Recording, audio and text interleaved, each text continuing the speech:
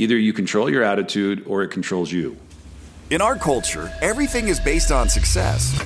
But what is success? Who defined it? Who decided that success was the goal instead of fulfillment? What happens if we shake up that definition? What if we make our own definition of success? My name is Tony Grebmeyer, and on this podcast, I'm going to dig deep into the real stories behind success. Join me as I interview other entrepreneurs who've climbed up Success Mountain and have come back down to share their stories so you can succeed. If you're ready to join a community of other entrepreneurs redefining success and finding fulfillment, go to BeFulfilledLife.com and join the community. Now, let's dive into today's show. We've been talking a lot about defining moments, and a big defining moment was getting the opportunity to walk down the aisle with Amber on July 24th, 1998. So just about a year after we had met, just had a beautiful ceremony. A couple hundred people showed up at Pasatiempo Inn in Santa Cruz at 5 o'clock on a Friday for a wedding ceremony. Remember the justice of the peace that my mom had show up, couldn't pronounce my last name. It was hilarious. A lot of things to chuckle about. It was also one of the last times that there was a table inside for everybody to enjoy dinner. There was just a fabulous table of my dad, Mr. Bias, my grandfather, Sam, Betty, etc. All these wonderful people that I would never really see around the table again because little by little they started passing away. So I had a lot of special memories. Big shout out to my mother-in-law, Nadine, and Sam. They paid for the majority of the wedding, and that was just something that I'll always be grateful for. I remember we were running out of food and get another tray of food, and they're like, don't worry about it, we'll take care of it. It was a beautiful ceremony, a beautiful day, and they just took care of all the details, and they made an opportunity for Amber and I to really enjoy the moment. Later that night, Amber and I took off and went to the Fairmont Hotel in San Jose, and while at the Fairmont, when we were checking in, they gave us a bottle of champagne, and I thought that was really sweet. And then the next morning, when we got on our Southwest flight to go from San Jose to Long Beach, Southwest gave us a bottle of champagne as well. And then we got to the terminal to pick up our bags in Long Beach, and they lost them in a 1-hour flight. So we had a couple bottles of champagne, whatever we had on, and we had no luggage. So we got a transfer. Our friend Pat picked us up. Pat gave us a ride to the boat. The boat then was taking us over to Catalina Island, and Amber got sick.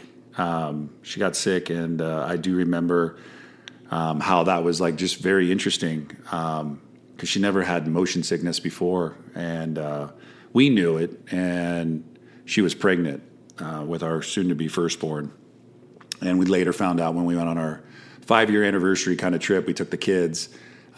Ethan got sick on the ferry going over. And I go, isn't that interesting, right? Amber got sick because she was carrying Ethan in her belly, and then Ethan got sick. So it's just been kind of this dynamics of just chunking all these little like pieces together. But one of the things that I really wanted to touch upon is that I had no luggage for 3 days with Amber. She didn't drink. I had 2 bottles of champagne. I had a pager to my hip, and I didn't know how to disconnect. I didn't know how to disconnect from what was going on because I was so caught up in work and just had started a company with a friend, and we were just busy making money, and I didn't want to be away from it. And my business partner at the time was like, don't worry, just go enjoy.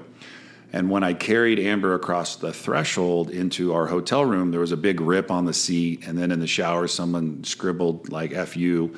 And I remember that I was been doing this most of my life. When a situation comes, I only have a few variables for how to fix the situation, right? Either you control your attitude or it controls you.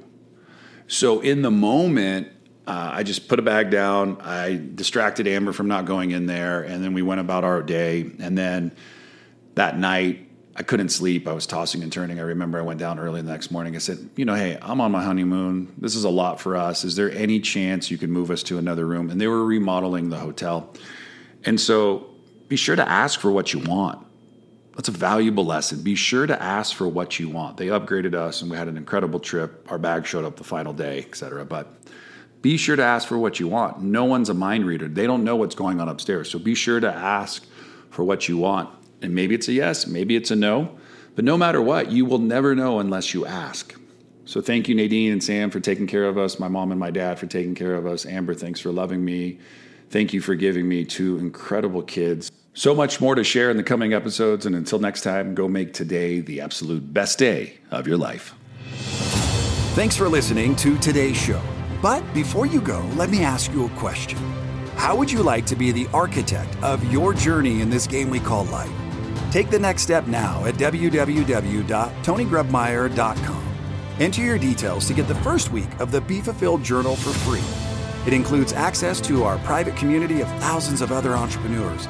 It'll give you more clarity and freedom in your day, and it might just change your life forever.